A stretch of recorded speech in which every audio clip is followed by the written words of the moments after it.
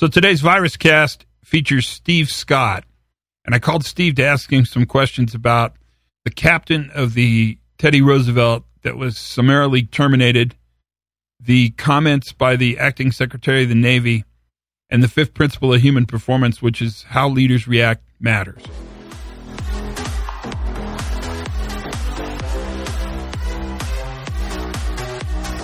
Well, I had to call you because I'm so curious. So you're by far the best person to call for this anyway. Because, well, I mean, you and I have never seen the world in the same place politically, but that's never stopped us from anything. But this whole activity around the Teddy Roosevelt, around Brett Crozier getting summarily ousted, was really heightened by that really amazing LinkedIn post you made, which I don't really read LinkedIn, but I caught that one and I couldn't agree more with you. And we know the fifth principle of human performance is, how leaders react matter. We're in the middle of this right now. What are you thinking? And the reason I asked that, and then I promise there's a question at this, I promise I'll shut up, is because you put that cool statement out, and then somebody tried to hate fill you with some kind of like, well, you've never served before, you have no idea what this is like. And you so beautifully and subtly said, no, I have an entire career in the military. Whammo bammo, and then you took off. What are you thinking? It's really interesting to me, Todd, that the military is an organization that really preaches welfare of the troops as this hugely important value that they're to live by. But behind that is this overarching thing about readiness. And so at the unit level, at the small unit level, they talk a lot about taking care of the troops, but the brass at the Pentagon and DC are all about readiness, and they don't want to hear any bad news that puts a black eye or tends to make readiness look bad. And to me, this is just a perfect symptom of that. Here's a guy who, Captain Crozier, who, he's a 28-year Navy man, Annapolis graduate. He rose to the rank of captain, was given command of a nuclear aircraft carrier with a 5,000-person crew. You got to believe he understands how the chain of command works, and you got to believe he has lived by it throughout his career, or he would not have gotten to where he was. So, if you believe that, then you have to believe that he was screaming at the chain of command that I need help here. I need help for my troops. And he was getting stonewalled because you've got brass that don't want to hear anything about we've got an aircraft carrier that's not ready to, do its mission. And at the same time, you've got this administration that wants to downplay any negative stories about the coronavirus pandemic in general.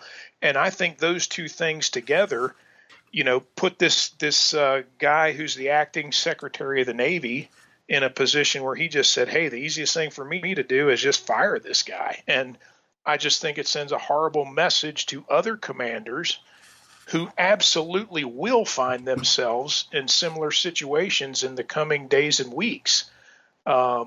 About how well they're going to be able to take care of their troops, how much noise they're going to be able to make when they're not getting the help they need.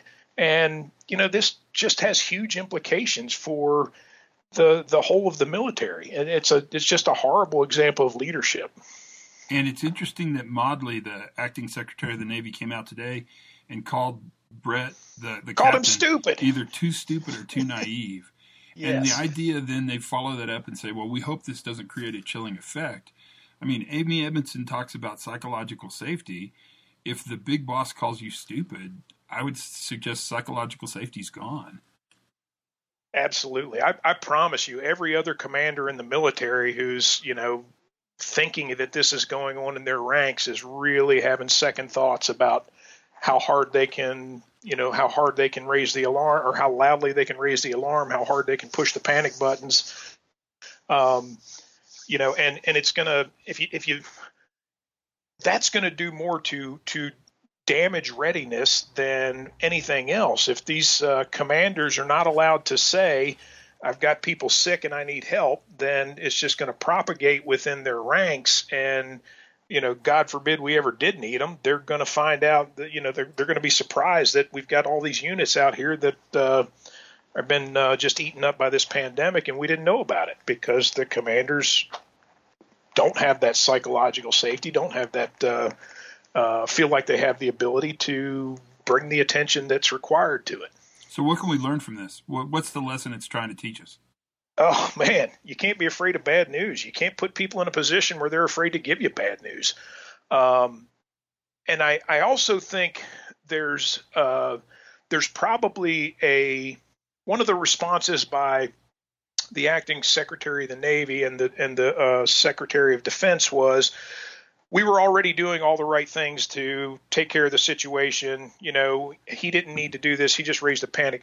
Well, if they were already doing all the right things, apparently these weren't communicated to the right people. So I think there's a lesson to learn about, communications during these times also. But the overarching thing to learn from this is you've got to put people in a position where they are very comfortable bringing bad news to you if you want to be able to, address it in a timely manner and create that psychological safety in the organization that allows people to raise problems so that they can be addressed. Otherwise, those problems remain hidden. And, what would happen if a week or 2 weeks from now we suddenly had to have that aircraft carrier go to Taiwan for some reason, and all of a sudden then they find out that half the crew is too sick to do their jobs.